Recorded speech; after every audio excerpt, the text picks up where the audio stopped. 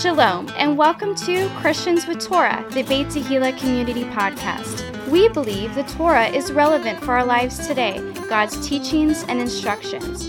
You may very well be part of the first generation to be born again, filled with the Holy Spirit, and have the Torah, a Christian with Torah. Join us as we honor the living God through the study of His Word, topical conversations, and interviews with special guests. Please welcome our hosts, Pastor Nick Plummer and Ryan Cabrera. Shalom, everybody, and welcome to Christians with Torah, the Beit Tehillah Community Podcast. I'm your co-host, Ryan Cabrera, and I'm here in Studio B with Pastor Nick Plummer. Hey, Pastor Nick. It's great to be here. What an honor. It is great to be here, and I'll tell you what, I praise God that week in and week out we get to come here with you folks, and we get to study the Word of God and be filled up with the Holy Spirit through His Word, and that we get cleansed by the washing of the water of the Word. To me, that is like the ultimate of things to do. Like if we could do something, then washing ourselves, then also via the internet and this medium that's been provided to us, being able to help other people wash themselves with the water of the Word is just pretty cool. I know, the washing of the water of the Word. I love that. And so here we are. We have been doing this Christians with Torah thing for 4.5 years, right? Almost going on 5 years now. And we've been doing the Torah portions for the previous 4 seasons. So this week, if you wanted to go back and listen to the Torah portion, I think it's starting in like Deuteronomy 7 or 8, somewhere around there right now.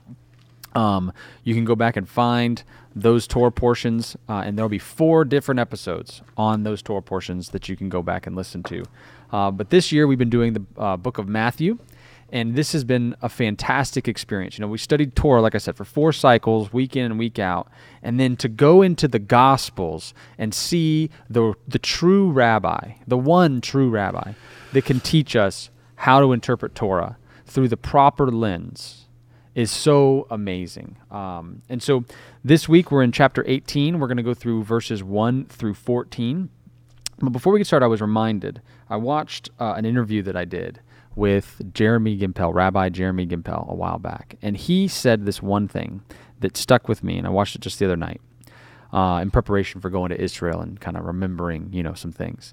And he said, referring to his Torah study and his journey of Torah study, that you can do 100% of the laws and still be a crummy person and get a D- in life, right? Wow. That's a big, profound thing. And the question is, where can you find the things, the spiritual things, to fill in the rest of those gaps? And he was saying, the Spirit of God. And I would argue, from the Rabbi of Rabbis, right? From the Teacher of Teachers, from the King of Kings, the Lord of Glory himself, Yeshua HaMashiach, will be my statement, because I'm reading this, and I'm getting a glimpse into the things that we've studied over the last 4 years, and seeing how we can apply them to our lives to actually fulfill the Torah and not get a D- in life. Amen?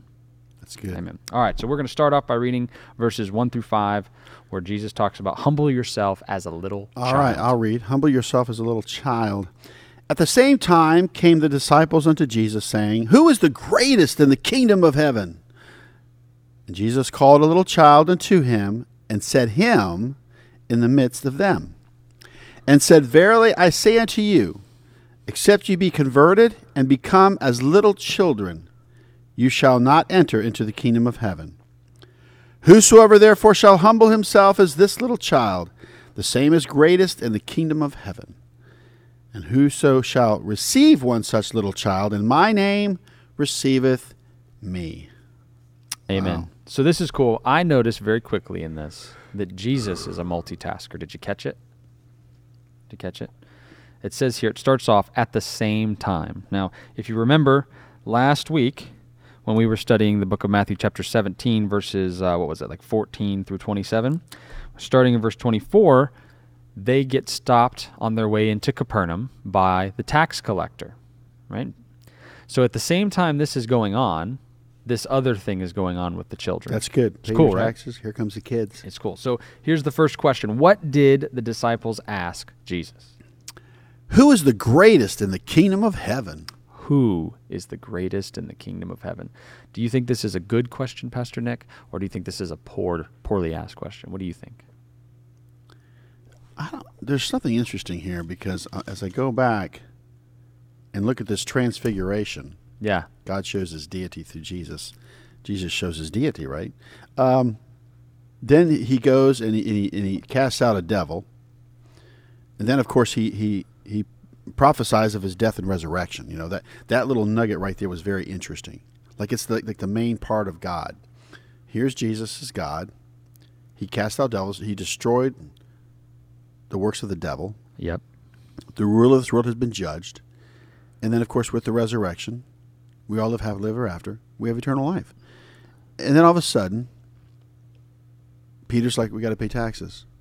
Right? So here's like the government. They're Here's salted the world. on the path, No, yeah. think about it. Here's now, Jesus transfigured. He cast out a devil. And he shared about his resurrection. Right?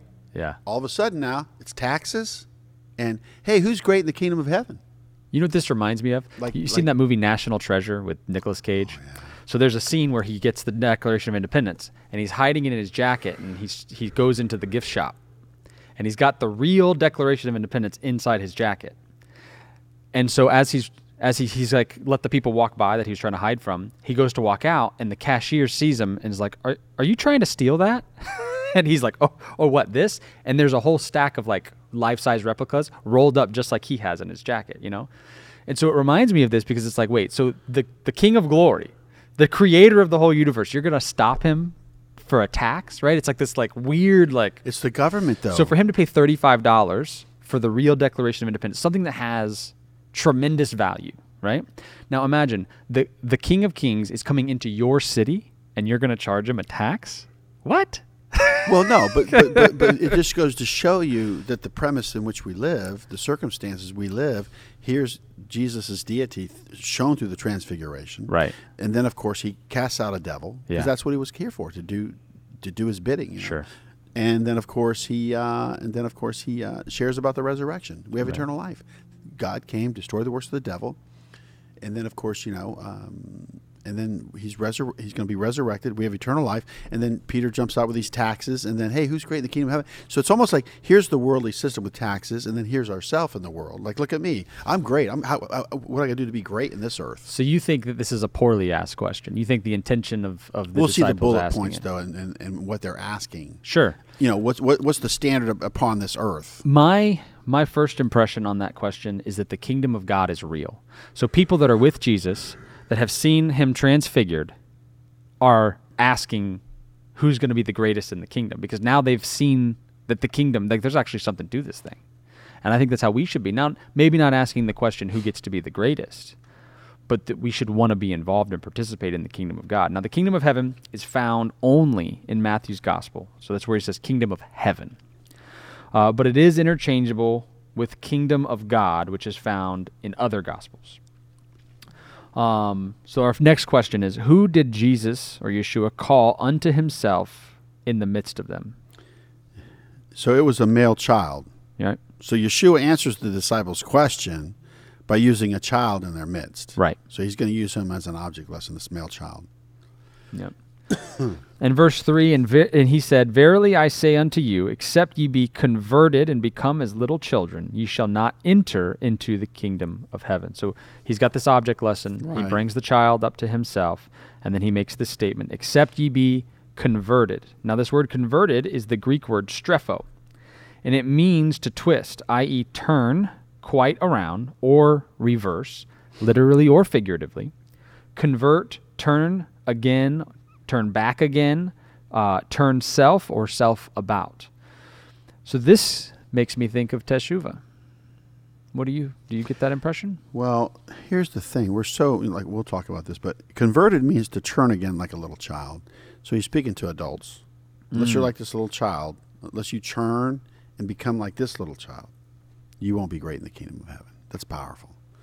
Well, and That's I love the powerful. examples that he uses, because you're left having to unpack it.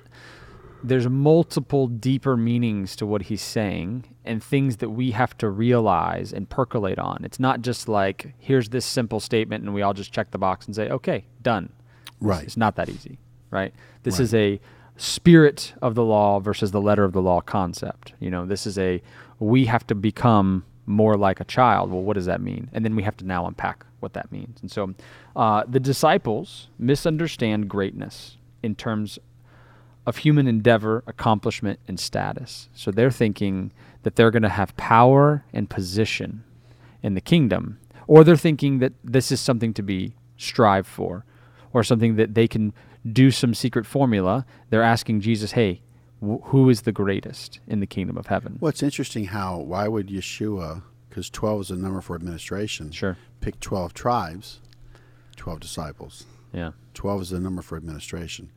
But I would say this, that as we grow into adults, we become cynical and judgmental. Oof. Two powerful words, cynical and judgmental, as we grow older. Things that I don't want to be. No, we don't. Yeah. You know, that's why if love is the key to life, then you can look past everything and love people and meet them where they're at. But if we don't start with love, we can be cynical and judgmental and fault-finding and look at all those tats, look at all those body piercings, look at that hair, look at, that short behavior, skirt, whatever. And you're just like, disgusted. And it's like, that's not the approach. The natural man can't receive the things of God. We have to be redeemed. And so we got to remember that we were those people. Yeah. I was that person. Yeah. Yeah. I catch myself all the time. And that's why he who's forgiven much loves much, right? Right. That's why it's easier for those that have been through it, to have empathy. So number 4 here, chapter 18, verse 4, whoever therefore shall humble himself as this little child, the same is greatest in the kingdom of heaven. So here's the thing. So he wants you to churn like a little child, to be converted. Get out of your adult state of mind. Yeah. Be like a child, but be humble. Not like a bossy child or selfish child, but to actually churn like a child, but be humble. Because, you don't have to teach, kids about possessing toys. Selfishness. Or things. Selfishness. Yeah. It's like mine. Yeah. And so, my take on it is, okay, I'm a child, but now he wants to be a humble child. Yeah. Humble, not mean or, whatever.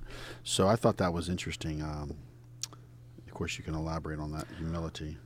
Yeah, absolutely. So the humility of a child consists of childlike trust, vulnerability, and the ability to advance his or her own cause apart from the help, direction, and resources of a parent. So this is interesting. So what is humility? But to be dependent upon God. Huh. I like that.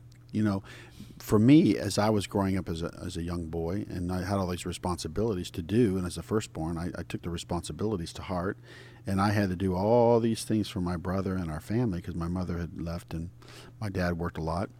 So, if you want something done, do it yourself kind of thing. I'm in control. I know how to do all this, Yeah. I've been, I actually graduated from high school and stayed in Florida. Well, my dad got transferred from Delta Airlines, and we could have went with him, but we chose to stay and, make a life for ourselves. Sure. And so with that, though, comes carrying that, of course, into my personal life, into the pastor's life. I realized that I got to be dependent upon him. Right. He's the parent. Yeah. He's the Abba, Yeah. and he sees what's going on. And some kids don't play fair. Yeah, no doubt. Some kids are worse off than other kids and Bullies. not where they need to be or whatever. Sure. But the point is that I'm his child. How do I act? What am I going to do? So I like that. I like that part about you. I want you to be like a child, but humble. It's children lack knowledge and experience just by virtue of their age. Because he says little child. He doesn't say, we're not talking about an older He's not child. calling babies. Right. Well, we're talking about a little child, someone, that is innocent. I think of you've got little Ahava, right? Mm-hmm. And little Eva, and I've got Aaliyah, and other children too, but I'm talking about the little ones. And I just think of, you as a parent, you can kind of see the world through your children's eyes and see as they light up and they experience new things for the first time and light bulbs go off for them and there's an innocence, right? And a trust, right? And so it's so easy for us as adults, like you mentioned, to become cynical, right? Or to become hardened because of our life experience. So sometimes Right. our life experience is working against us rather than for us when it comes to the things of the Spirit. Because we, in our flesh, are making decisions carnally by the flesh, whereas we should be dependent completely on God and trusting His plan. So imagine knowing that something seems on the surface not good in the flesh and in the Right. reality of the world, but in the Spirit having that transcendent understanding that God is putting you through whatever it is, right? Maybe it's a trial, maybe it's something that He's asked you to do. Right. So that humility to trust God is what I think He's talking about here. Because in the end, obviously, God is a good Father and He cares for His children. Amen? So whatever the outcome is, it's going to be for your benefit. And it will be better than the outcome if you were to make the decisions for yourself in the flesh. Every time. Right. Every time. That's true. So verse number 5 here is, and whoso shall receive one such little child in my name receiveth me. I think that's pretty powerful. Read that again. It says in verse 5, and whoso shall receive one such little child in my name receiveth me. You know, it says here that if we go back to this particular word, child, very interesting. Let's see here. Strong's G 3813. Paideon. Paideon. Paideon in the Greek. It says here, which is very interesting, it says here, infant, a half-grown boy or girl. It also, the connotation is an immature Christian. Huh. I get that, because you could definitely take that from this. A baby Christian, right? A new believer. It'd be interesting to see how it's used. I mean, but like I said, infant, a half-grown boy or girl, immature Christian, it's all right there. Yeah. Paideon. So we have a discussion question. Hold on. Oh, okay. I want to say this, though. And whoso shall receive one such little child in my name receive me. Young children are very impressionable. That means easily influenced. That's correct. You know, And so we're gonna get there, because we got some. yeah. So that little point is made. They're very impressionable. Yep. So here's our discussion question. Why is it that as we get older, we truly desire the innocence of a small child and the days of our youth? I would say this. If you could go back knowing what you know, you'd have a different perspective. How far back can we go to even remember anything? But Yeah. as we get older, we have a lot more to be accountable for and more sins to acknowledge. Oof. Boy, ain't that the truth. So the innocence your of a mistakes, child. you know, so like when I'm sharing my life, my kids can't relate to those decisions I made as a child or as a youth or as a teenager and a young adult. Yeah. They're like, really, Daddy? Because Daddy didn't know any better. Daddy wasn't redeemed. Yeah. Daddy didn't have Jesus. And this is what you do when you don't have Jesus. That's right. But when you have Jesus, you have everything you need. Yeah. This is why God impresses on the people of Israel that it's so important that each generation see themselves as if they came out of Egypt. That there's this experiential thing that happens as we pass down these memorials that are given to us by God and commanded by God. Because if we don't, right, then we lose the driving force behind why we do the things that we do. That's right. And then we just start, we revisionist history, and we see what, like the status of America and how things are going now. But, the innocence of a child is a special thing. Even me personally, like sometimes I have conversations with my wife because, I have pretty good intentions all the time. I'm just that type of individual.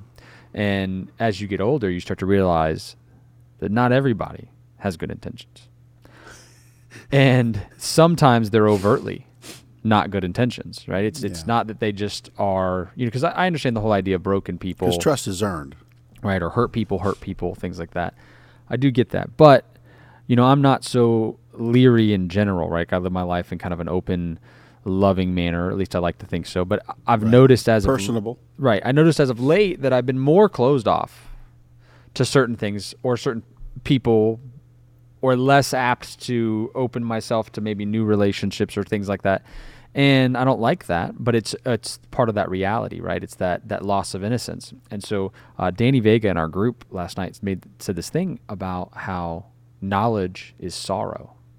Sometimes knowing is painful. Yeah.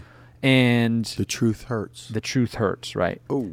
So if we're thinking of it from that regard, that knowledge is sorrow, how many times are we trying to protect our children from knowing things? Like, we don't have them watch certain movies. Right. We don't let them go certain places. Right. We don't let them deal with certain people. Right. So we're doing these things to shelter our children from certain knowledge. And then the light bulb goes off, and you realize this is what God was doing in the garden to Adam and Eve. There's this tree of the knowledge of good and evil, and he didn't want them to eat of it because he was trying to protect them. Why? Because the knowledge is sorrow, right? Some things it's better, right? Where they say ignorance is bliss. Sometimes it's better not to know. Now, we've got this weird balance that we have that we deal with in, our current state, and especially in Western culture, where like we don't want to be caught off guard by things either. So there's a certain amount of knowledge that even though it breaks innocence and causes a sorrow, it's a necessary sorrow because the world is broken, and you have to be able to navigate a broken world and a broken system. And so all the horrible things that people do to each other and the awful things that go on, if you don't have any knowledge of it, then you're liable to fall victim to it, But then again, there's that balance. You don't want to live your life in a manner where you're going to just always be afraid of everything and worry. The thing is, the reality is that used to always amaze me. Like, what is the tree of the knowledge of good and evil?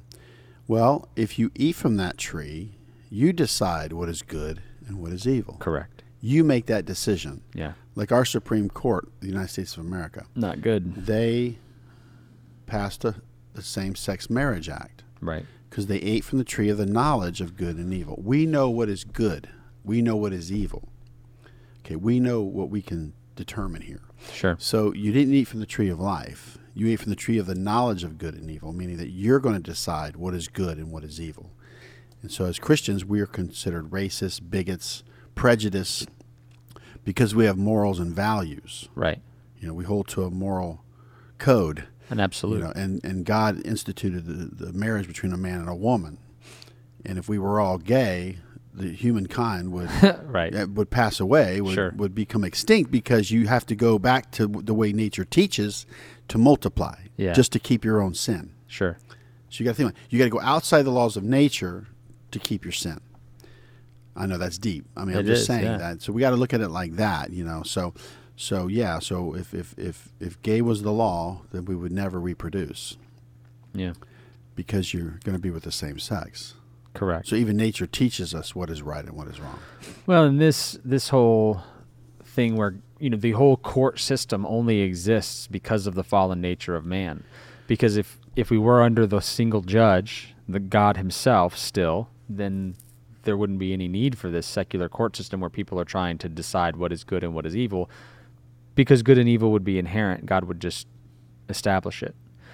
But yet, because he gave us free will, and we used that will to our own demise, now we have things like a Supreme Court, which, again, is only in existence because of the eating of the tree of the knowledge of good and evil. And now we have to make those render decisions.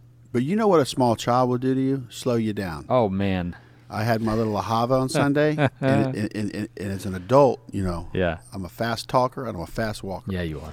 But when I got Ahava, everything slows down. I got to button up her dress. That was hard.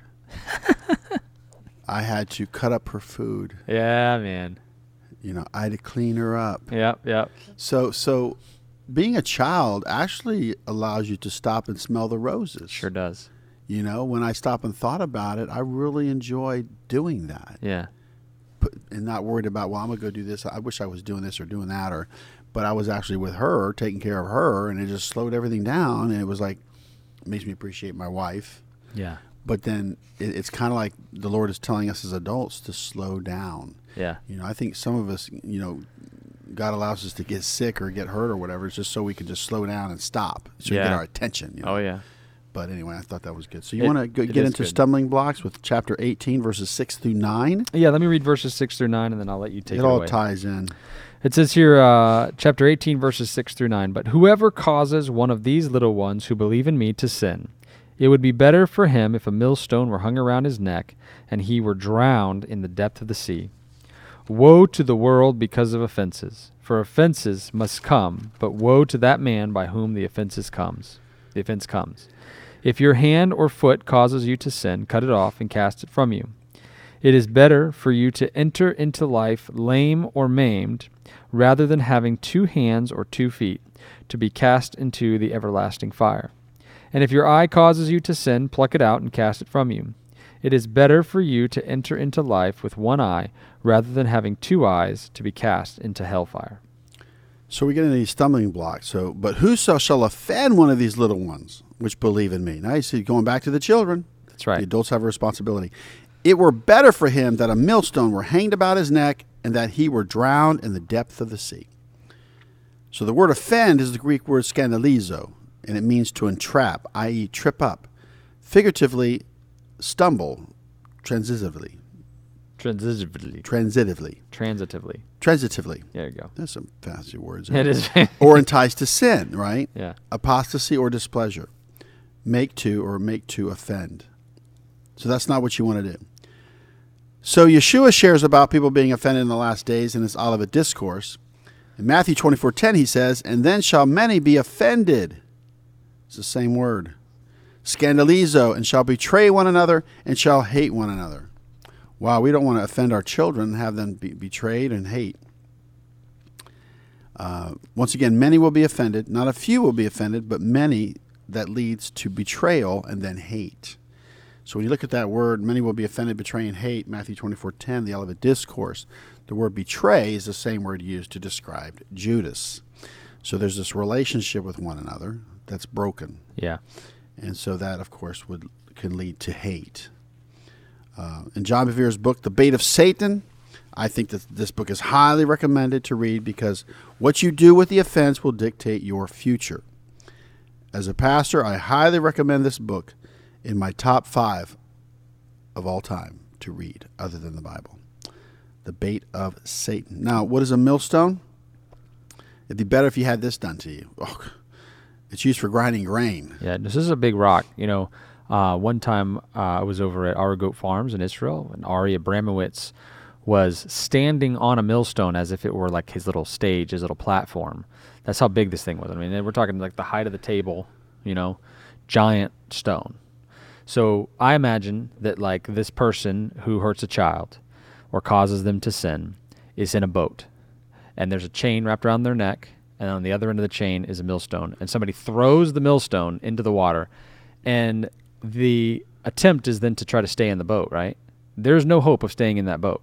It would be better to have a millstone around your neck, right? That's and be thrown into that water. So that situation is better than what would happen to somebody who hurts a child. Just throw you in the ocean with a millstone. Right. Well, that's what I mean. Yeah, it's crazy. I know. That's kind of descriptive. It is. It's a lot. So children are trusting by nature because they trust adults. They are easily led to faith in Yeshua or Jesus. God holds parents and other adults accountable for how they influence these little ones. Yeshua warned that anyone who turns little children away from faith in him will be severely judged. It goes back to the children. Who's great in the kingdom of heaven? A small child. Yeah. Unless you turn and act like this little child and you humble yourself, right? And don't offend the children. That's right. Don't do that. It goes on to say in Matthew 18:7, "Woe unto the world because of offenses, for it must needs be that offenses come, but woe to that man by whom the offense cometh." Okay? So the word offenses and offense is the Greek word scandalon. And it means a trapstick, bent sapling, a snare, figuratively cause of displeasure or sin, occasion to fall, of stumbling, offense, thing that offends, a stumbling block. I think in the ESV version, English Standard Version, some translation use the word temptations instead of offenses. Wow. So an offense is like a temptation. It's a sin. So we have to be careful that we do not tempt others or cause others to fall into temptation. You know what I mean? Yeah. It's kind of like, I wouldn't invite somebody to go to the bar with you if you want to have a couple drinks and they've just, they're in rehab or Yeah, they're coming out of alcoholism. or they that might not be a good idea. Probably to not. sit at a bar with somebody like that. I think Paul even makes mention of meat sacrificed to idols. We won't get into that, but don't participate in that because Well, his whole thing on the meat sacrifice to idols is that idols are nothing. they're demons. But that Yeah. if you know that it is sacrifice to idols, then you shouldn't take it, right? So there's this whole Yeah. idea that your brother who wants to stick to what God says, you shouldn't be offending Right. them by doing things, right? Like eating meat sacrificed to idols. It's like as we move forward, we just got to be careful. I'll be cognizant of Our others. behavior, like if you see certain behavior, or you're going to be like, I shouldn't act like that, because if people see me acting like that, they're going to think it's okay, but I shouldn't have acted like that. Yeah, you agreed. know? Agreed. It's like being mean to waiters or waitresses. Ugh, That's a pet that's the peeve worst. of mine. Why are you so mean and nasty to the server? Yeah. You don't know what they've been through. You don't know what they're doing. Yeah. You could leave a tip, figure it out, or not leave a tip. But the bottom line is that why give them such a hard? They're serving you. Yeah. I remember having dinner one time with the president of a company, and I've never been so embarrassed in the way that somebody treated the wait staff at my table. I was disgusted. I know you got the same problem. I'm like, if I see that, even in a restaurant, it bothers me. No, It almost like ruins my meal. it was awful. And, it was a very expensive restaurant. So I recognize that when you're paying a large ticket, you expect to receive good service, right? So I can understand that perspective, but there's a way. It's how you carry yourself. There's a way, exactly. So discuss some examples how we could tempt others or cause others to stumble. I just simply put being a bad witness. So what if my kids see that? Yeah. Like I just put somebody down, and I'm not real nice to the waiter or waitress or whatever, and I just put them down. They'll pick up on that. So one of the things that I think is a big one is, and Giovanni actually talked about how he confronted one of his friends recently in kind of a similar situation, that people that are very outspoken about their faith, but then do things or promote things that are not good, right? So let's just take an example in that somebody is very outspoken about their faith, but then they are promoting music that is explicit.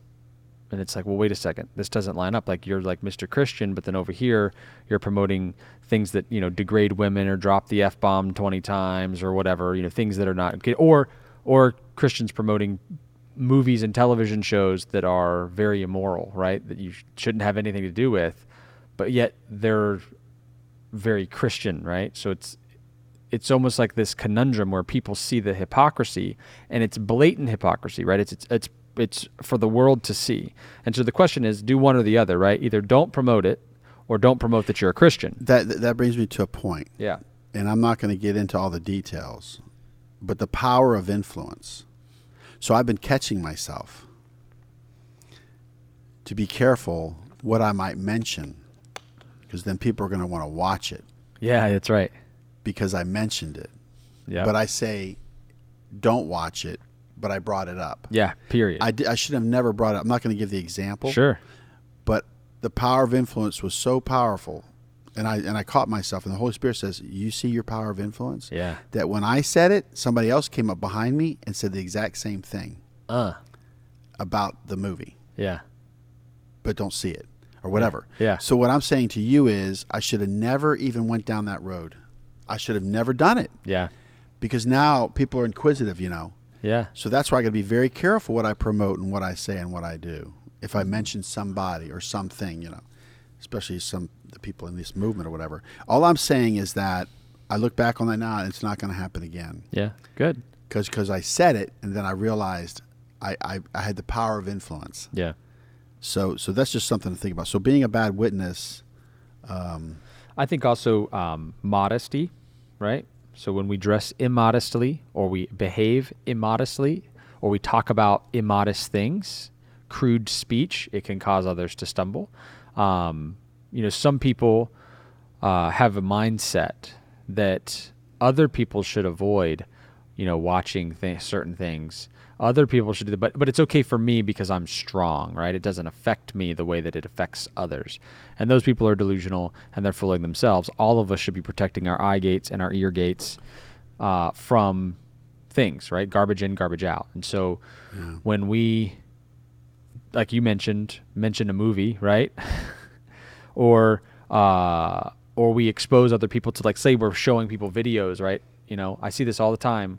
People showing other people videos, and I'm like, why are you doing that? It causes other people to stumble because they don't know what those people are exposed to or how sensitive or desensitive it's so rampant, they are. Ryan. I mean, I'm just going to be honest with you. This culture is wicked. It's wicked. It's now, absolutely for wicked. God so loved the world, but the world in the Greek, the cosmos, he doesn't like the system.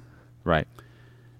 And it's really, really, it's bad. I mean, it is bad. I don't know what else to say.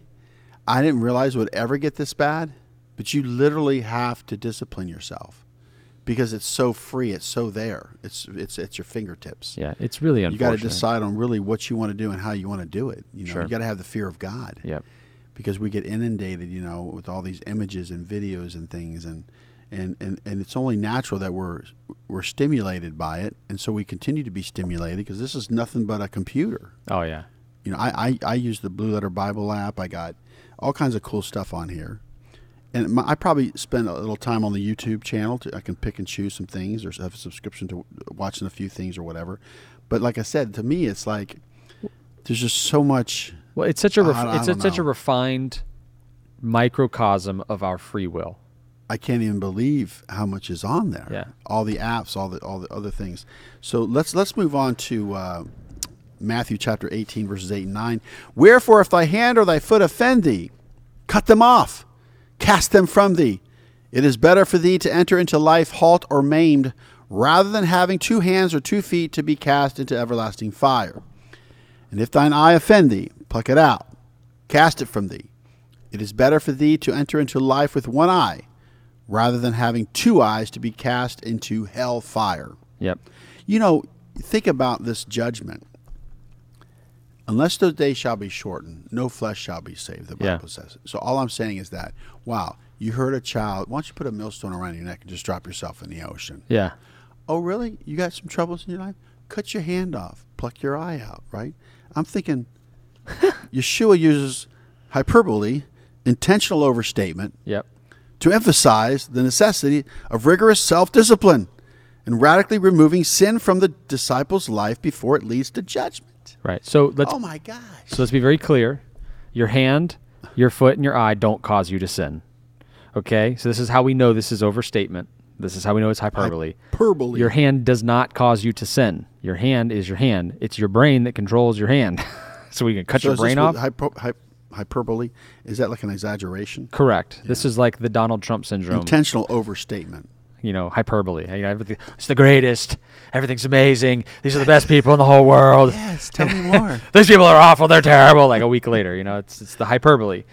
And some people, that's just part of their style. This is obviously an intentional overstatement. But this is why I admire Orthodox Jews, Amish people, people that have specifically taken things out of their lives, because it's better to live without electricity than to be Or cast TV. into hellfire. No TV in the house. It is better to live in XYZ manner than it is to live in sin, and to then end up losing your very soul to that sin and end up in the lake of fire.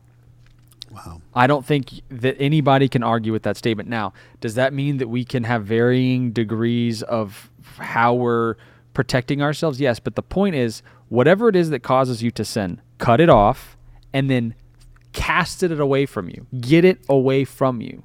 So if it's a smartphone, for a man or a woman, they can't handle this because this is the portal to what is causing them to sin. true. Get yourself a flip phone. Get a flip phone. Just do it, right? Yeah. Get a flip phone. I don't know how many times I have to say this, but And that's why we have the Holy Spirit to help us with our convictions. exactly right. Exactly. So the Greek for hell is Gehenna. So once again, well, there's cast multiple, into hellfire. three yeah. words for hell. So yeah. the Greek for hell is Gehenna, a name derived from the valley of the son of Hinnom near Jerusalem. 2 Kings chapter 23 and verse 10, and Jeremiah chapter 7 verse 31, Jeremiah chapter 19 verse 2, where rubbish was constantly burned so that it came to be a metaphor for the fire of hell. Yeah, Matthew 3:12, Revelation 20 and verse 15. The lake of burning trash. Let me make it perfectly clear that we believe in the doctrine of hell. Hell is a real place. Oh, yeah. They say that Yeshua spoke more about hell than he did heaven. So hell is a real place designed for the fallen angels, but people choose to go there. I know there's this big move that hell was created to put the fear in people. The church can control and all this. Meaning that it was made up. Yeah. So hell, the doctrine of hell is real. I wouldn't take any chances. For sure. Either way. So discuss some areas of your personal life that you have had to cut off or remove in order to live an obedient life. So the example given here is actually cable TV on our little notes. I did that. I personally canceled cable TV, and now Cut the cable. And now I'm here. Cut the cable. Like, I can tell you that the decision to cancel the cable is directly related to where I am today within the Hebrew Roots, because I had to go find other sources of filling that time that I was watching cable TV with. So I got rid of, and you know what? Getting rid of Fox News, CNN, MSNBC, because that's what I would do. I would watch the news.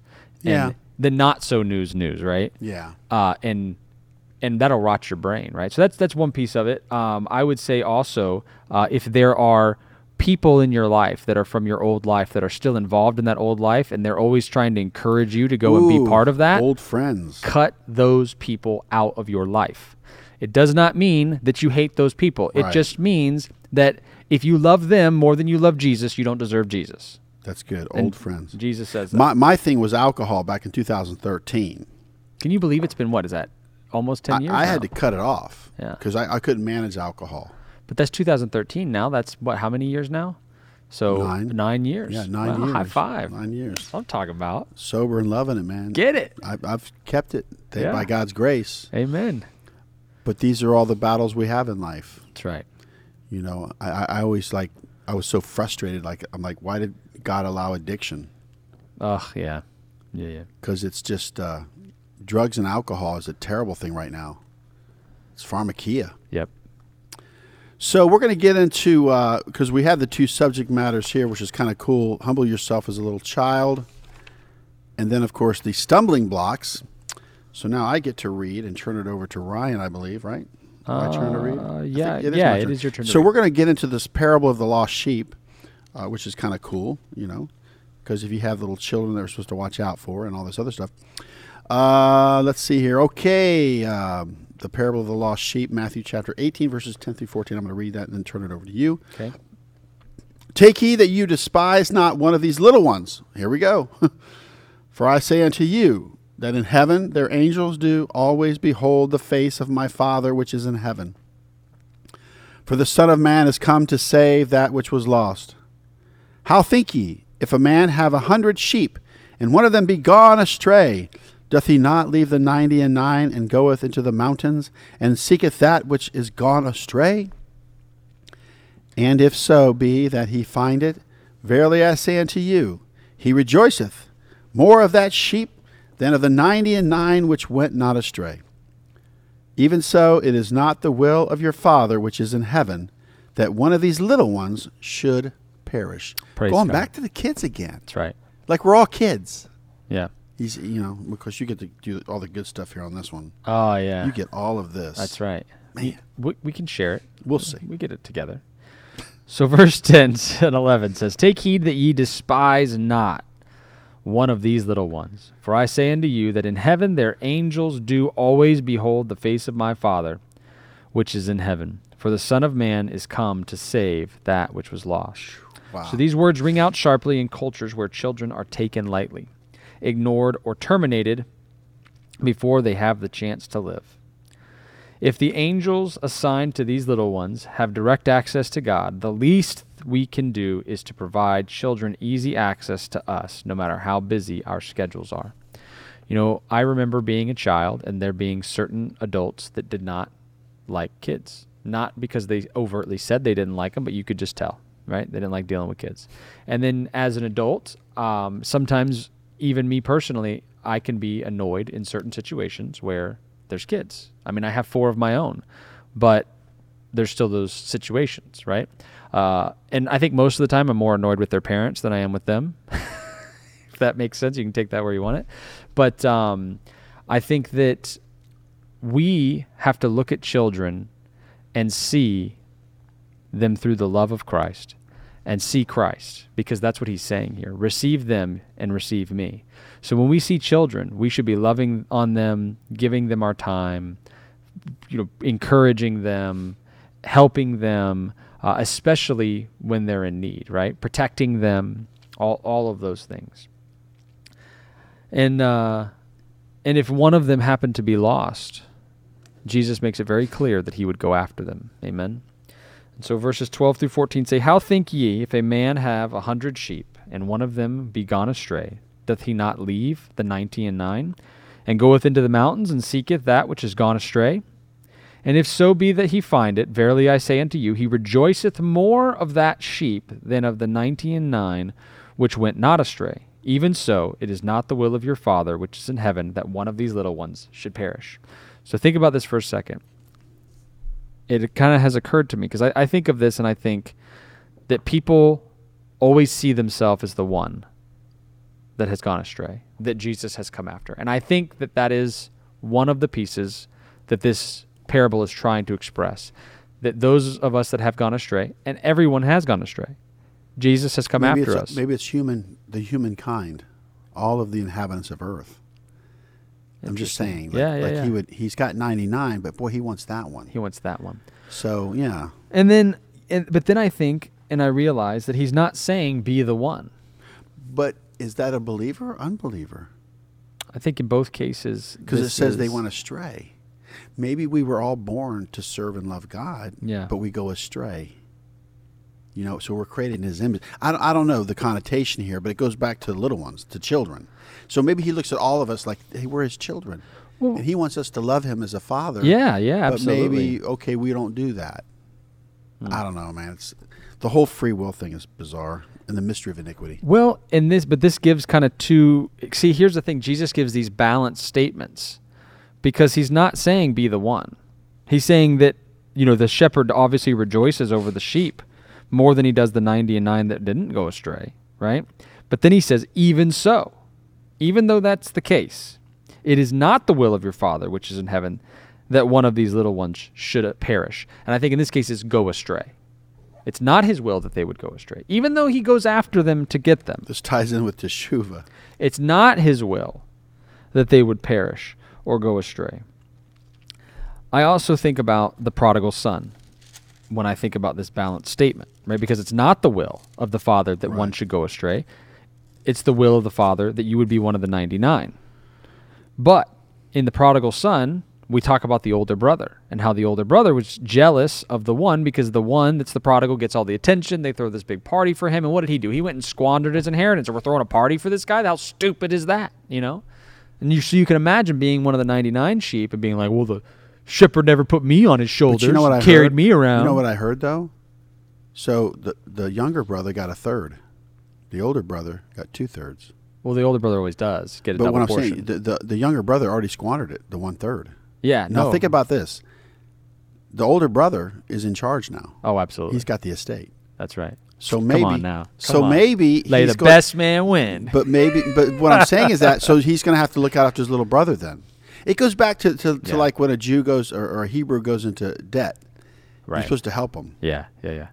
So like if they're in debt, then they have to be released. They serve for a period of years and they pay the debt off. Well, that's why you can't charge usury to. So that's what I'm saying. This whole thing is so tied into.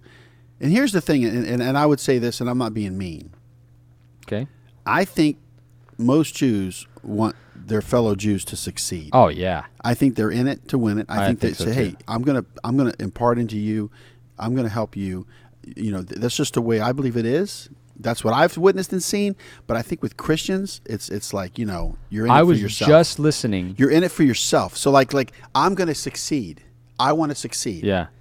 But what if you're a person that says, I want you to succeed. I'm going to help you. Right. Well, then I would succeed. Right. Eventually or whatever. Right. Because I would have your back or you would help me to succeed. Correct. But if you're just like independent, I want to succeed, but how are you going to succeed without others? I'm just saying. Right. I don't know. I agree with you, and I have evidence. So I was listening to Yishai Fleischer's podcast the other day, and Malka was like, because they're always making the call out to the Jews that are out there in the world, like, come to Israel, come and live with us, and how. What a great couple. Well, and sometimes, Yishai just wrote an article about Ben Shapiro, because when Ben Shapiro was over there in Israel, somebody asked him, are you making Aliyah?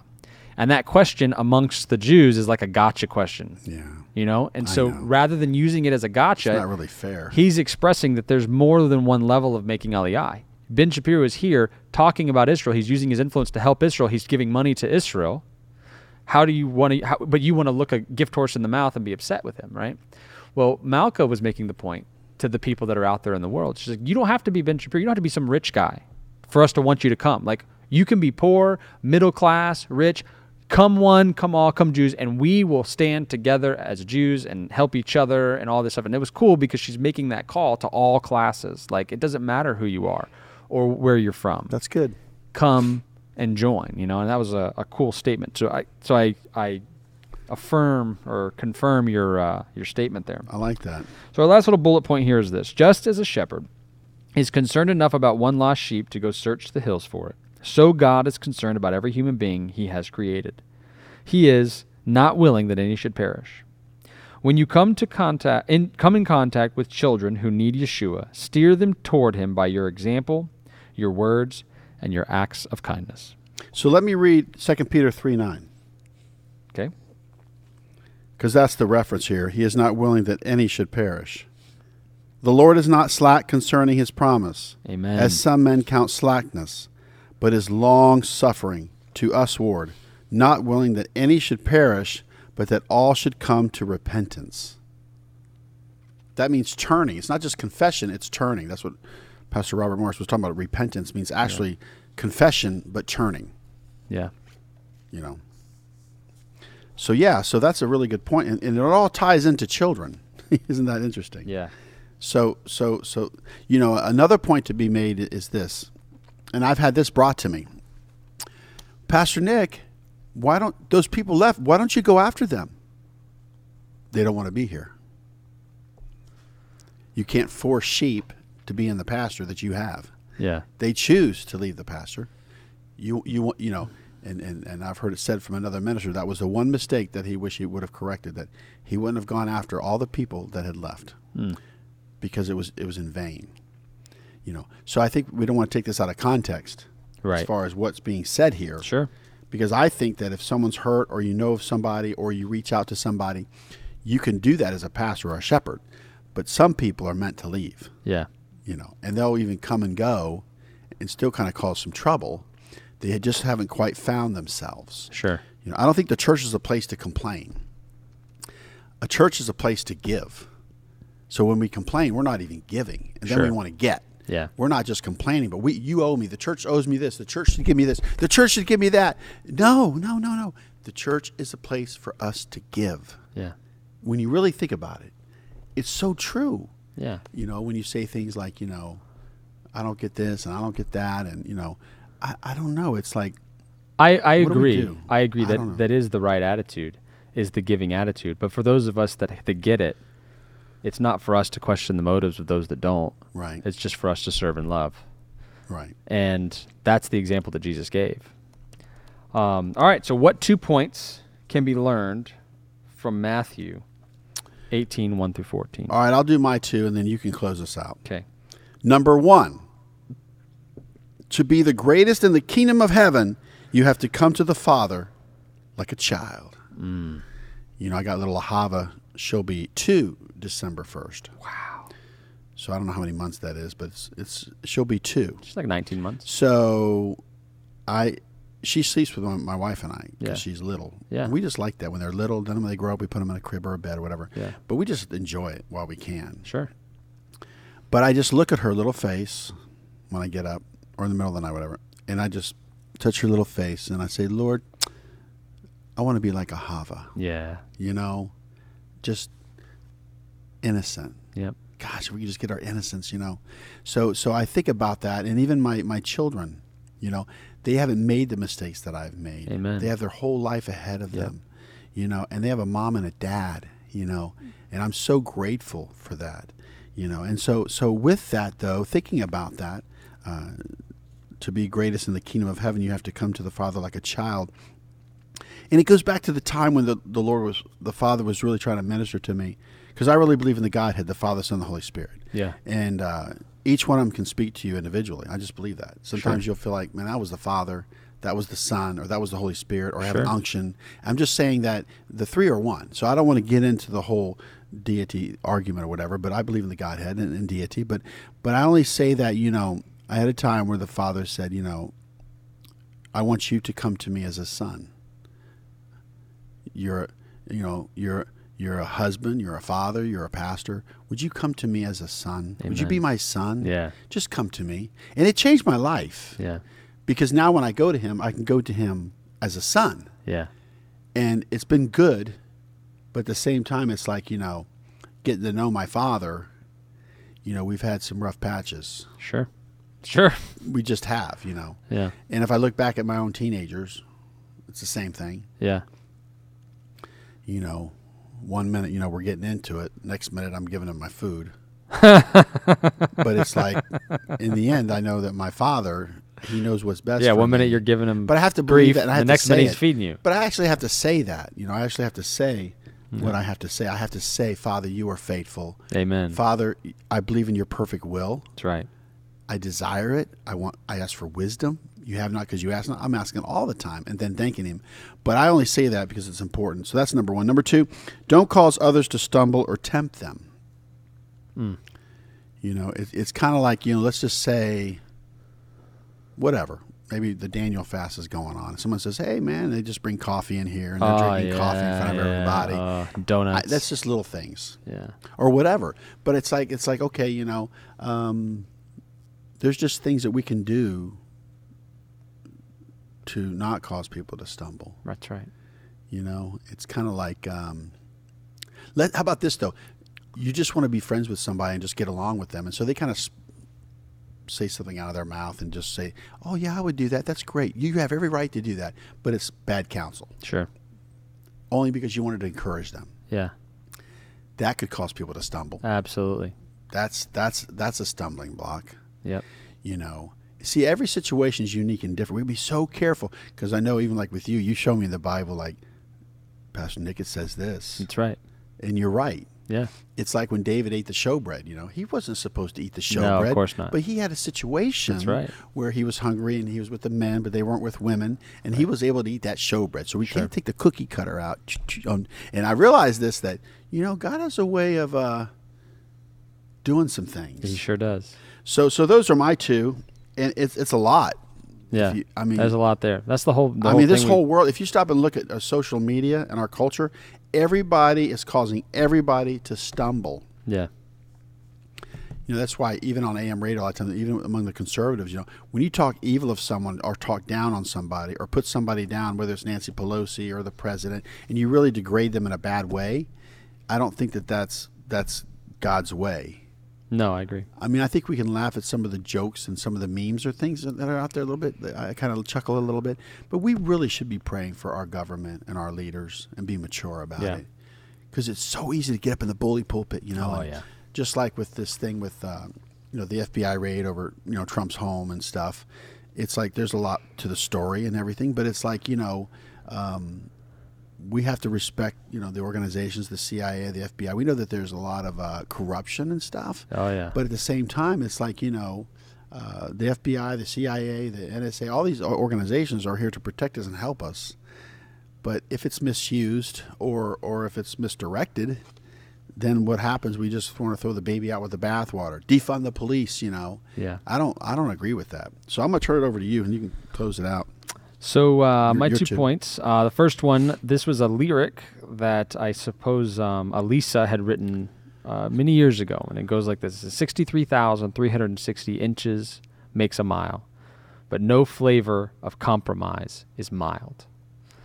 And it was an interesting little lyric that she had written, I guess, a while back. And it's very true, and I think it's relevant to this portion because what happens is we think, because we were talking earlier about, you know, what we watch, what we see, you know, what we expose ourselves and others to.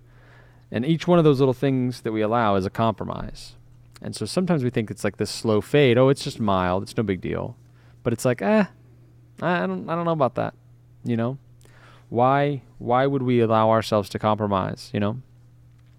My second point was I heard from Christina, my daughter. What's your first one again? Is 63,360 inches makes a mile, but no flavor of compromise is mild. That was her. Wow. Yeah. Well, because you're going about life. That's right? deep. And then we make these little compromises. So you wouldn't have got that without the group. That's right. And little by little, we end up turned in the wrong direction. Wow. Because of every little compromise. Right. Because there's really no such thing as a little compromise. And then the second point was from my daughter Christina, and it's never too late to get in touch with your inner child. You know, we need to be enjoying life and experiencing the joy of the Lord as a child. I think of, the joy of being a young child with your father, and what a joy that really is. You know, I have memories of my father when I was young, and even still today, but I'm very blessed to have my dad live locally and be around and stuff. So that's true. But enjoy him. But especially as a little child, you just experience Enjoy it him. and love it more. And I think that that's how we need to be experiencing God. That's good. Amen. So, Father, we love you and we thank you for this word that you've given us, and we just ask you to tenderize our hearts, Lord, to circumcise us, that we can remember and to be like little children in your face, in your eyes, in your sight, that we would come before you humble, unassuming, and ready to do whatever it is that you've asked us to do. And we pray this in Yeshua's mighty name. Amen. Amen. Amen. All right. Praise the Lord. Yeah. Let's Bless everybody under the sound of my voice. I pray that you guys are doing well. If you need anything, please comment, like, subscribe. Let us know what you think. Email me. My email address is ryan@twopraise.net. And I don't know. Bless you guys. Have a great week.